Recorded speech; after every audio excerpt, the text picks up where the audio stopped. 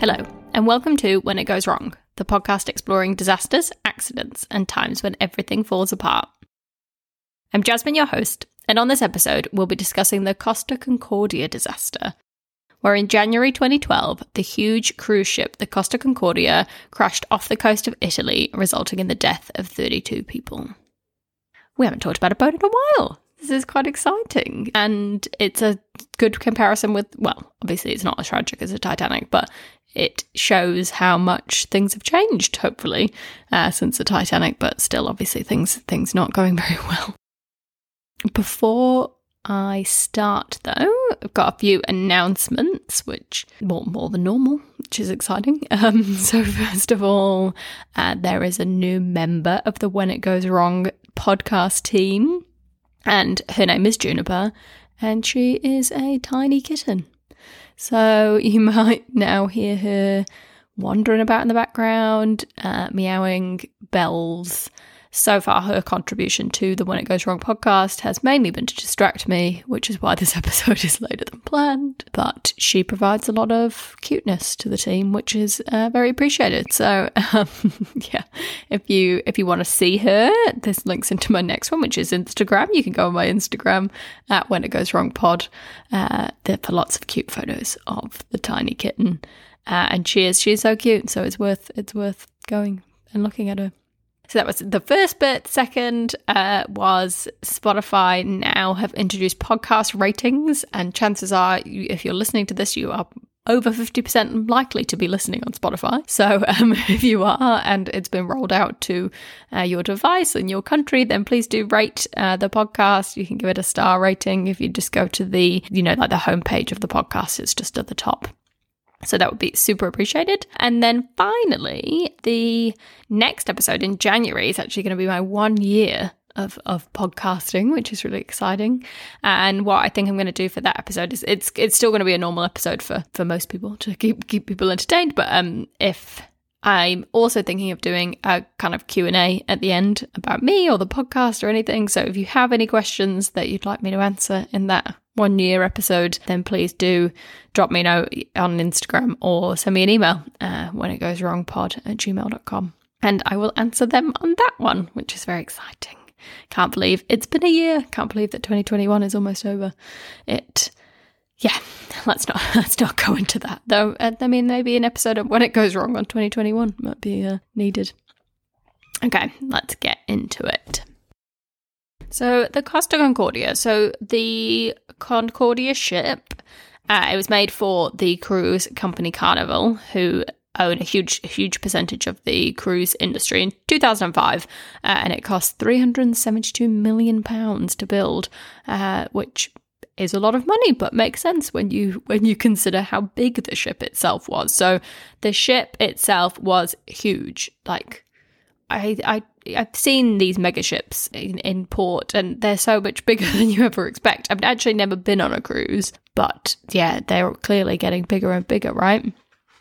And it was way bigger than the Titanic, which we talked about previously. You can see if you go on Google Images, if you kind of Google Costa Concordia versus the Titanic, there's these images of, like the Titanic superimposed on the Costa, and it is like, it's like 5 times as big. So yeah, just so large. And I think because they are so big, you just can't really imagine anything going wrong. And obviously not much does go wrong or very often.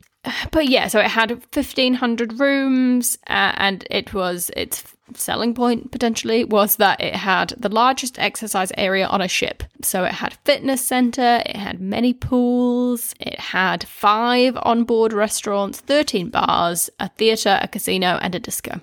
So generally a lot going on in terms of what's on the ship. It had it all, which I guess makes sense. If you are going to spend a lot of time on said boat, you want a lot of things to keep you entertained. And it could hold 3,780 passengers and up to 1,100 crew for its voyages. So we're talking a lot of people on board, which means a lot of people that you potentially have to get off if you need to get them off. And so when the ship was built, there was potentially a little bit of foreshadowing. So when ships get kind of christened, as they say. They throw a champagne bottle at the hull, and the idea is that it smashes on the hull and kind of welcomes the ship in. But for the Costa Concordia, it did not smash, which is considered very bad luck. So if you believe in marine superstition, then you will, realise that was maybe a sign of things to come. But from it kind of being christened from 2006 to 2012, it was fine. The ship was good, and it had many successful cruises, mainly around Italy and the Mediterranean. So on the 13th of January then, 2012, the Costa Concordia was on its first leg of a new cruise around the Mediterranean. So it was setting off from Italy, and then it was going to go to Sardinia, Spain, France, and then back through to Rome, which, to be fair, sounds like a very nice cruise. I understand. Though January, cold, right? Even in that bit of the world. But clearly still very popular, and it was quite the busy boat. It had 3,206 passengers on board, supported by 1,023 staff. So not totally full, but getting there. And the boat was captained by a captain called Francesco Schettino, and he will come into play many times in this story. And so when they boarded the ship, and when more people get on the ship, which they did in this case, there's usually a safety briefing and a practice evacuation where the passengers kind of go to where the lifeboats are and practice mustering if there is anything that may go wrong. But on this case, that didn't happen when these new people came on board. Potentially because they didn't have to do it straight away. You know, they did have a bit of leeway as to when they could do it. But obviously it becomes more important as we go. The cat is now climbing on my back. So let me just sort that out. So the ship, in this case, had set off, and it was on its way to its first port, and it was travelling overnight to this port. And as it was going past an island, it was called this is going to be bad, Isola del Giglio, near Tuscany. The captain basically decided to do what's called a sail pass salute, which is basically where they change their kind of authorised sailing route and try and get closer to the land. And that's kind of two reasons. One, it is nice for the people on board because they get to see, a nice island up close. But also, it's quite nice for those people on land occasionally because then they get to see, this huge, impressive ship coming to see them. The reason why the captain did this is not totally understood. It's thought a couple of reasons. So he had a senior member of the cruise staff member on the bridge, and he was apparently from the island. So potentially a reason why he wanted to kind of get closer to show it off to this guy. But also he had his reported girlfriend on the bridge as well. And he was married, so yes, extramarital girlfriend, who was a dancer and had come aboard the ship as a non-paying passenger. And so apparently, she was on the bridge as well. And potentially he was trying to do a bit of showing off to her. But who knows? But for some reason he decided to go closer to the island. And he apparently also turned off the automatic kind of cruising system, which I'm assuming is very similar to autopilot on a plane, right?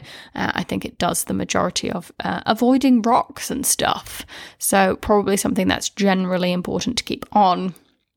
And he said, a quote was what he said was that I was navigating by sight because I know those seabeds well. I had done the move 3-4 times before. So I think he was pretty confident that he could pull off the move that he was doing and go near into the island. But unfortunately, he was sailing near what's called Le Scolle, which translates literally as the rocks. And this was an underwater reef that had been charted in the area. And it was well known. It was a very well-known reef. It wasn't a surprise. But, oh no. Sorry. Cat's now walking on the keyboard. Yes, so he knew about that. He knew where it was, but he kind of overshot where he thought he was going to go. So the weather wasn't great. Obviously navigating by sight at night in in kind of not great weather, and he basically overshot it, and the ship hit one of the large boulders. And what that meant was that it tore a 70-meter gash in the bottom of the boat.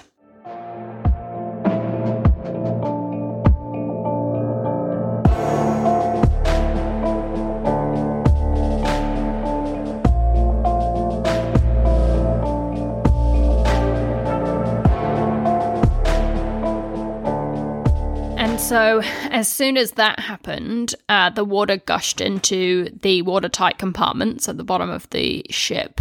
And it was very clear very early on that it was basically not going to be able to be repaired. The gash, the hole was so big that there was really no hope.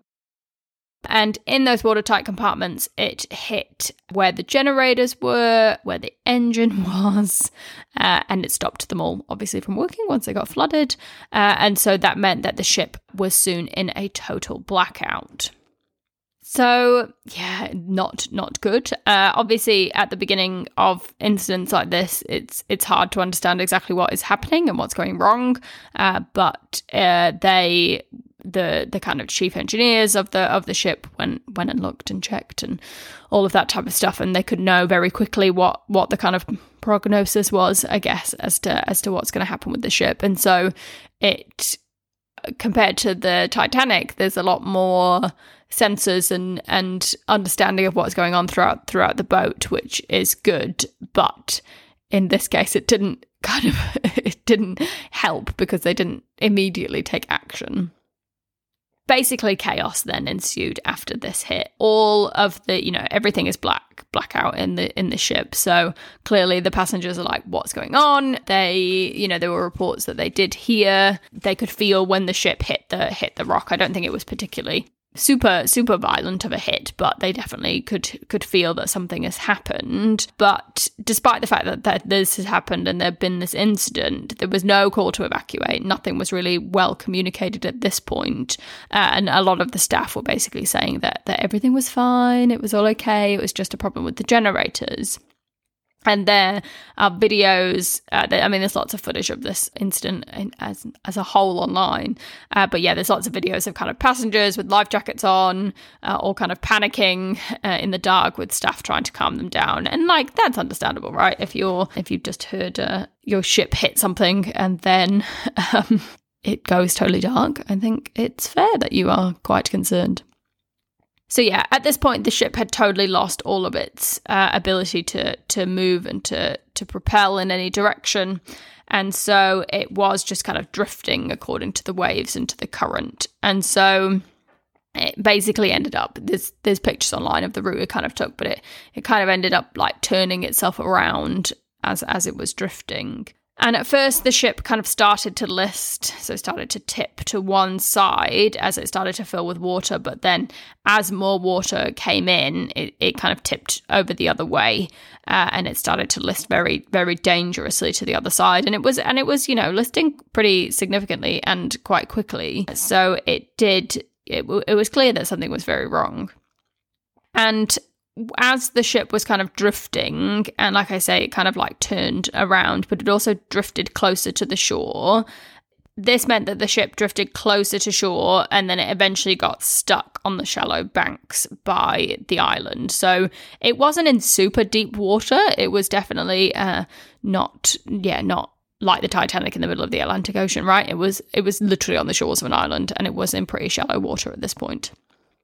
So yeah, even with all of this happening, even with the list, the boat drifting, blackout, all of that kind of stuff, no one on the bridge actually informed the authorities or rang the Coast Guard or did anything that you should probably do in this type of situation.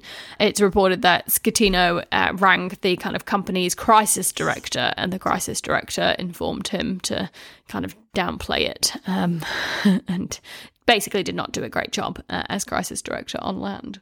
So yeah, even though the bridge hadn't informed authorities, obviously the boat is in quite busy waters, so people were already kind of wondering what was happening to it. But one of the passengers rang their daughter, who rang the Coast Guard. So at this point, the Italian Search and Rescue Coast Guard were contacting the ship, asking what was happening. But even on these calls, there's recording of these calls, and the people on the ship are like, no, it's just a blackout, it's fine. But the Coast Guard obviously did the right thing and sent boats to investigate and to look and see what was happening. So in terms of search and rescue effort, this was very positive because there was a lot of help very, very soon after the incident. It's just that the incident itself wasn't really understood. So here is where it starts to get confusing. So about an hour after the boat had hit the island, there was finally the message to actually launch the lifeboats and evacuate the ship. Thankfully, regulations have changed since the Titanic, and there were in fact enough lifeboats for everyone on board. So lots and lots of lifeboats, which is very positive. However, when the boat began to list, it obviously made the lifeboats harder and harder to launch because they were similar in terms of being like hanging on ropes type. You know, there's like a pulley system in order to put them down. And so they're clearly designed to be launched in a ship that's standing upright. And there are regulations that they need to be able to be launched even when the ship is listing, but it depends on the kind of severity of the list as to how effective the lifeboats would be. They started launching the lifeboat, and thankfully many people did manage to get on a lifeboat successfully, though there are quite a few reports of people jumping overboard and swimming to the island nearby, where people from the island and from the small towns kind of pulled them out of the water and helped them on land. So yeah, it was, I think it was still a reasonable swim. I think you had to be a pretty strong swimmer in order to do that. But yeah, there was various evacuation methods. And not only were they launching the lifeboats, but like I said, there were lots of other boats, merchant vessels had come in as well, all kind of headed to the ship to help the evacuation and to help if anyone did happen to fall in the water. And so generally, how well this evacuation went, I don't think it went particularly well. I don't think that the cruise ship staff were particularly well equipped for this, which makes sense because how often would you have to do a real evacuation of a full ship? Probably not very often. But yeah, by midnight that night, there were about 300 people left on board. And at this point, I think it was about 11:30, the captain, Schettino, left the boat and left the people that were still on there. And he said, I left it to the kind of second in command. I went and got a lifeboat, but then the second in command clearly left very soon after that as well. So basically there was no one on the bridge, no actual officers on the bridge who should be there to help coordinate the final evacuation. And there's quite a famous where the Coast Guard rings the captain and basically is screaming at this captain, being like, get on the boat, get back on the boat, stop being a coward, get on the boat. And the captain's just like, no, I'm not getting on the boat, and then this kind of started the majority of lies potentially from Schettino, because at this point he kind of said that he had fallen into the lifeboat. He hadn't actually evacuated, but he'd fallen into this lifeboat and he couldn't possibly go back to the ship. But yeah, the recording's in Italian, but it's definitely worth a listen to. Because clearly, I mean, it makes sense, right? How are these? There's law that you have to remain with the boat whilst it's going down. So it wasn't great from the captain. And they've generally been quite mixed reviews as to how helpful the crew were in terms of this evacuation. And I think we talked about this, I think with the Titanic or maybe with El Faro, but basically a lot of the staff on board were obviously there as hospitality staff. They were there to kind of help the passengers. They weren't trained seamen who were there to actually run the ship, and to actually work and understand what was happening. And so they didn't really confidently know how to evacuate people. So apparently they said that they did train everyone on board in terms of basic safety and kind of how to evacuate and the lifeboats and all that type of thing. But a lot of them were clearly unsure of what they were doing, delayed lowering the lifeboats, weren't really sure what was going on, that type of thing. And the thing is that by the time that the captain and the second mate had left the ship, with the 300 people on board, obviously the 300 people that were left were clearly in the worst position, because they're the people that haven't managed to get on a lifeboat, they haven't managed to get off, they don't clearly are the people that are in the most danger at this point because of the severe list that the ship was having at this point as well. And so, yeah, it wasn't a great situation for those that were left on board. And so at this point, the ship was almost totally on its side, and it tipped so far that a lot of people, they had to use ladders in order to move through the ship, and a lot of them actually then ended up having to be evacuated by kind of climbing on the top of the side, the top, which was obviously not underwater, and helicopters could winch them up, which they had to do because you just couldn't launch lifeboats at that point. So it really relied on the people that were still there. It relied on them being able to climb up and get out to where they could be winched safely. So by 4 a.m. the next morning, the ship had come to its final resting place, where it basically was now fully on its side. So it had about half the ship being submerged by water. Like I said, it was still quite shallow waters, but the ship was ginormous, so, still relatively deep enough. But yeah, about half the ship being underwater, fully on its side. And I'm sure you've seen the images of the ship when it was in this position. And at 4 a.m, they kind of said, right, this main rescue now is complete. The majority of people are off the ship. But that didn't stop them from making sure that was the case. So the following day, they started the searches for any further survivors. And so they searched both the bit of the boat that was above the water and was open, and also the submerged part. So they did a lot of diving. And actually, the day after, 2 floors above where the water had got to, they rescued a couple that had managed to sleep through the whole thing. Which I thought was very impressive, and only woke up basically when they were on its side and they clearly couldn't get out of their room. Very luckily, they got rescued, and there was also a couple of injured people as well that they managed to pull out on that next day, and people that weren't able to evacuate successfully. So that was very positive.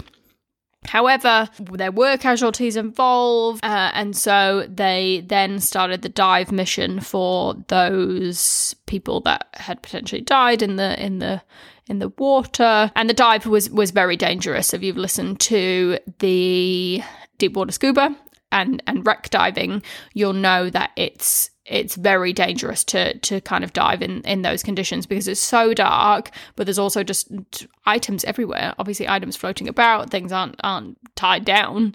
So it wasn't very safe, and it obviously took them a reasonable amount of time to work their way through all of the different rooms in order to search for people. And so they went out in pairs and searched the rooms, and they managed to recover 30 out of the 32 fatalities in and around the wreck. So, yeah, very, very sad. It's thought most of them potentially had jumped off the boat and then maybe been sucked down, or there were people that just weren't able to swim. So if they had accidentally fallen in, or if had fallen in when the boat was listing, they just weren't able to recover, which is, really tragic and really very sad that this is a kind of tragedy where no one should have died, right? It was a tragedy where there were more than enough lifeboats, and if the incident had been managed correctly, no one should have died. They should have all been successfully evacuated from that ship. So, yeah, really tragic.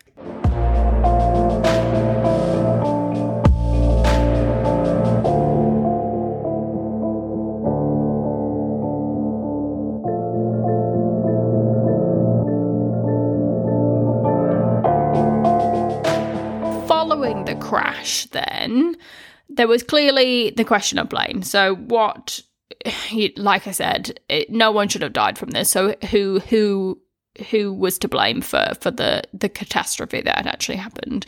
And the majority of that blame fell on the captain, which I think makes a lot of sense, because I don't think it was all him, but he made the decision he made all the decisions, right? And so both the captain and the first officer were soon arrested for charges of causing a shipwreck due to negligence, abandoning 300 people on the ship, and not being the last to leave the ship, which are all very reasonable charges. The kind of legal battles and trials and stuff in relation to this case went on for a long time. And so in 2015, 5 senior officers were taken to trial, including the crisis director who I mentioned that he rang, and the cabin services director.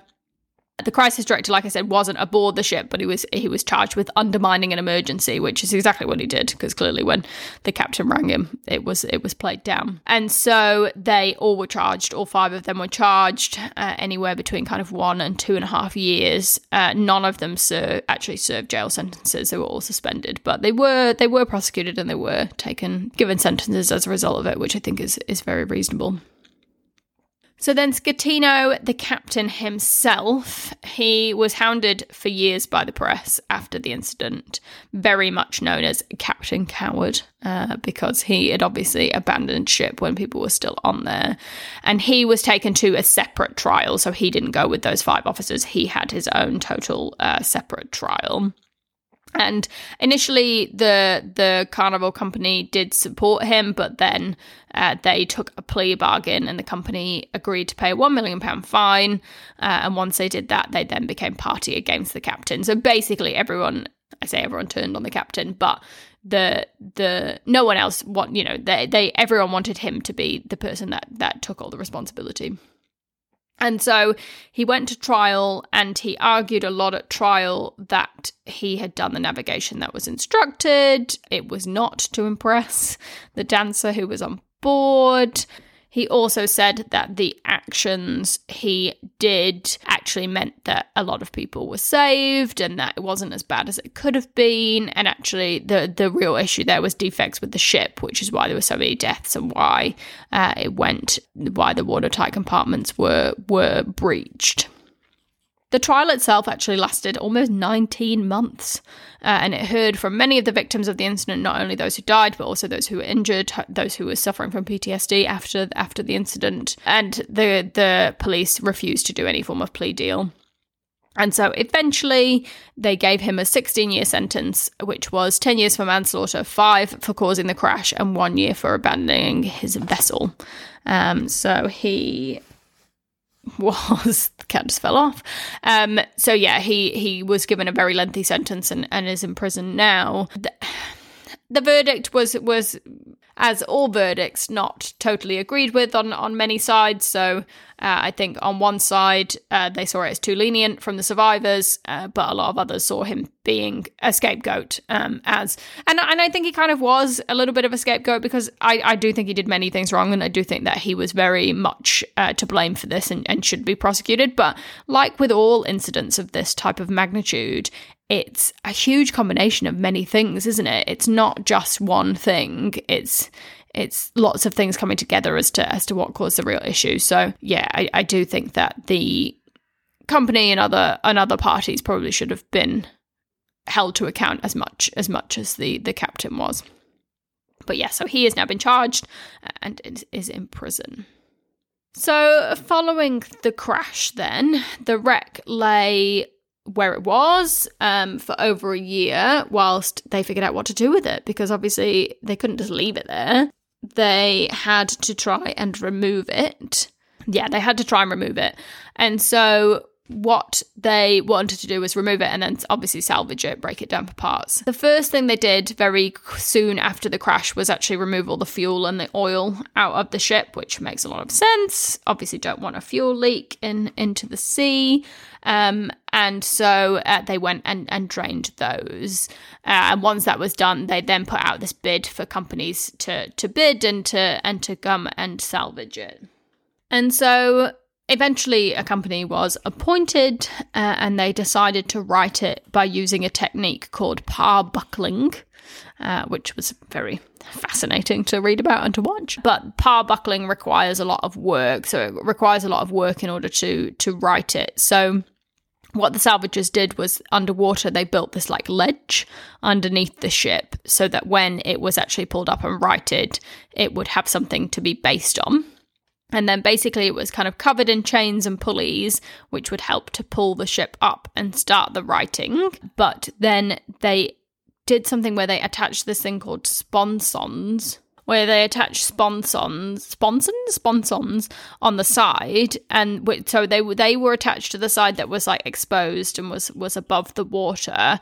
And the idea was that as the ship was pulled up, those sponsons would get filled with water, and so they would get heavier and heavier, and then that would help to balance the ship and to pull it upright. So yeah, they built these like huge structures underneath the ship, but also attached to the ship as well.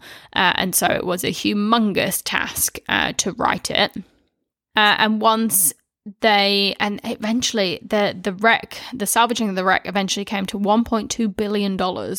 So this was a huge effort for them to right it and to pull it up. And so once it was righted, the bit which was underwater was very heavily damaged, obviously because it had been underwater for a year, but also the weight of the rest of the ship had kind of pushed it into the ground. And so there's some amazing images out there of what the ship looked like once it was pulled up. And once it was pulled up, it was actually successfully refloated, because I wondered what they did. Like, obviously getting it upright is one thing, but then what do you do with it? But actually they managed to refloat it, which I thought was very impressive. And then they basically tugged it to Genoa, where it was dismantled and mostly recycled. But that process actually took until 2017. So, I mean, it took longer to rescue it and salvage it than it did for the entirety of it actually working, which isn't surprising because it was humongous. And so once they did that, alongside dismantling and salvaging it, they also paid for recovery of the site where the ship lay. So they did environmental recovery as well, to remove all the rubbish, fill in the kind of dents to the seabed, that type of thing, which was positive. So yeah, really interesting. It's hard in this day and age. I mean, it's similar to plane crashes now, right? You just don't get incidents like this. I can't think of any other incident of like such a large cruise ship crashing. I know there was obviously a lot of cruise ship incidents, lots of people falling overboard, but this is, one of the only ones where it's been like a total write-off of the entire ship. And yeah, especially one that is so technologically advanced as well, because I think when if you remember when we talked about the El Faro I was surprised by how lacking it was in terms of its systems, but I think that this ship had everything. It had absolutely everything. It had all the support it needed, and still 32 people died. So I just think that it was. Yeah, I just think it was a real tragedy, really. And if you haven't listened to my El Faro episode, it was the first episode I did, and so clearly I was like a bit nervous and stuff. But it's still one of my favorite episodes, so I do recommend going and listening to it, because I think that was such an interesting and tragic story about the crash. So in terms of what we learned then, there were a few things. So first of all, there is now an enforcement for safety briefings to happen on the ship before it leaves port and not after, which makes a lot of sense. So basically, once everyone is on board, the idea is that a safety briefing should be held rather than waiting until it is out at sea. There have been further rule changes for who can actually be on the bridge and distract the people that are on there. So similar to like a cockpit on a plane right now, in terms of who can actually go on the bridge, it is a lot more controlled, and there shouldn't be extra people up there. One of the other things was they thought in this case that even though that the captain was doing potentially something stupid in terms of the navigation, no one else said anything. Like, no one else on the bridge, in terms of all the people that were there, said or raised a concern. And it's possible they didn't know that something was about to go wrong. But I think it was also the fact that culturally, obviously on ships, captains are the top person, and you don't generally disagree with them. And so in this case, similar to what we talked about in some of our plane ones, it's now trying to be a little bit more culturally acceptable for staff to be able to challenge the captain and actually be able to say, we know what you're doing is not right, and you should really think about it. And then finally, they are stopping unapproved deviations from the planned path, which obviously relies on the captain and co, agreeing to that and sticking to it, but trying to be a little bit more less lenient, I guess, in terms of these sail path salutes. So yeah, a reasonable amount of changes that have happened as a result of this, which hopefully will continue to make cruise ships even safer than they already are, because like I say, you rarely hear about this type of thing. So I think it is a very safe industry overall. So yes, in terms of references then, to be honest, I found the content for Costa Concordia a bit lacking. I tried to find a good book, but I really couldn't find any. There was a couple online, but I don't know. I started a couple, but I didn't really rate them, so I'm not going to call any of them out. And there were 2 documentaries I watched. One, which is in the UK, is on My5, and it was like a 2-part documentary on it. And there's also one on Amazon, and they're all called like Costa Concordia Disaster. So they should be easy enough to find. I mean, if you're really interested in it, it's probably worth it, and it is interesting to see the pictures and stuff, but yeah, I don't know. I didn't think they were amazing. But one of the things I did enjoy is I did listen to a podcast episode, which was from the Well, There's Your Problem podcast, which if you like this podcast, you'll probably like that podcast. And they have a good episode on the Costa Concordia, which I enjoyed listening to. So I will reference that in the show notes. So yeah, thank you very much for listening. I did all my announcements earlier, so I won't repeat myself. But yes, please do let me know what you think. And yeah, any suggestions for future episodes, please do send my way. And any questions would be great too. So yeah, it's at When It Goes Wrong Pod on Instagram, or you can email me at whenitgoeswrongpod@gmail.com.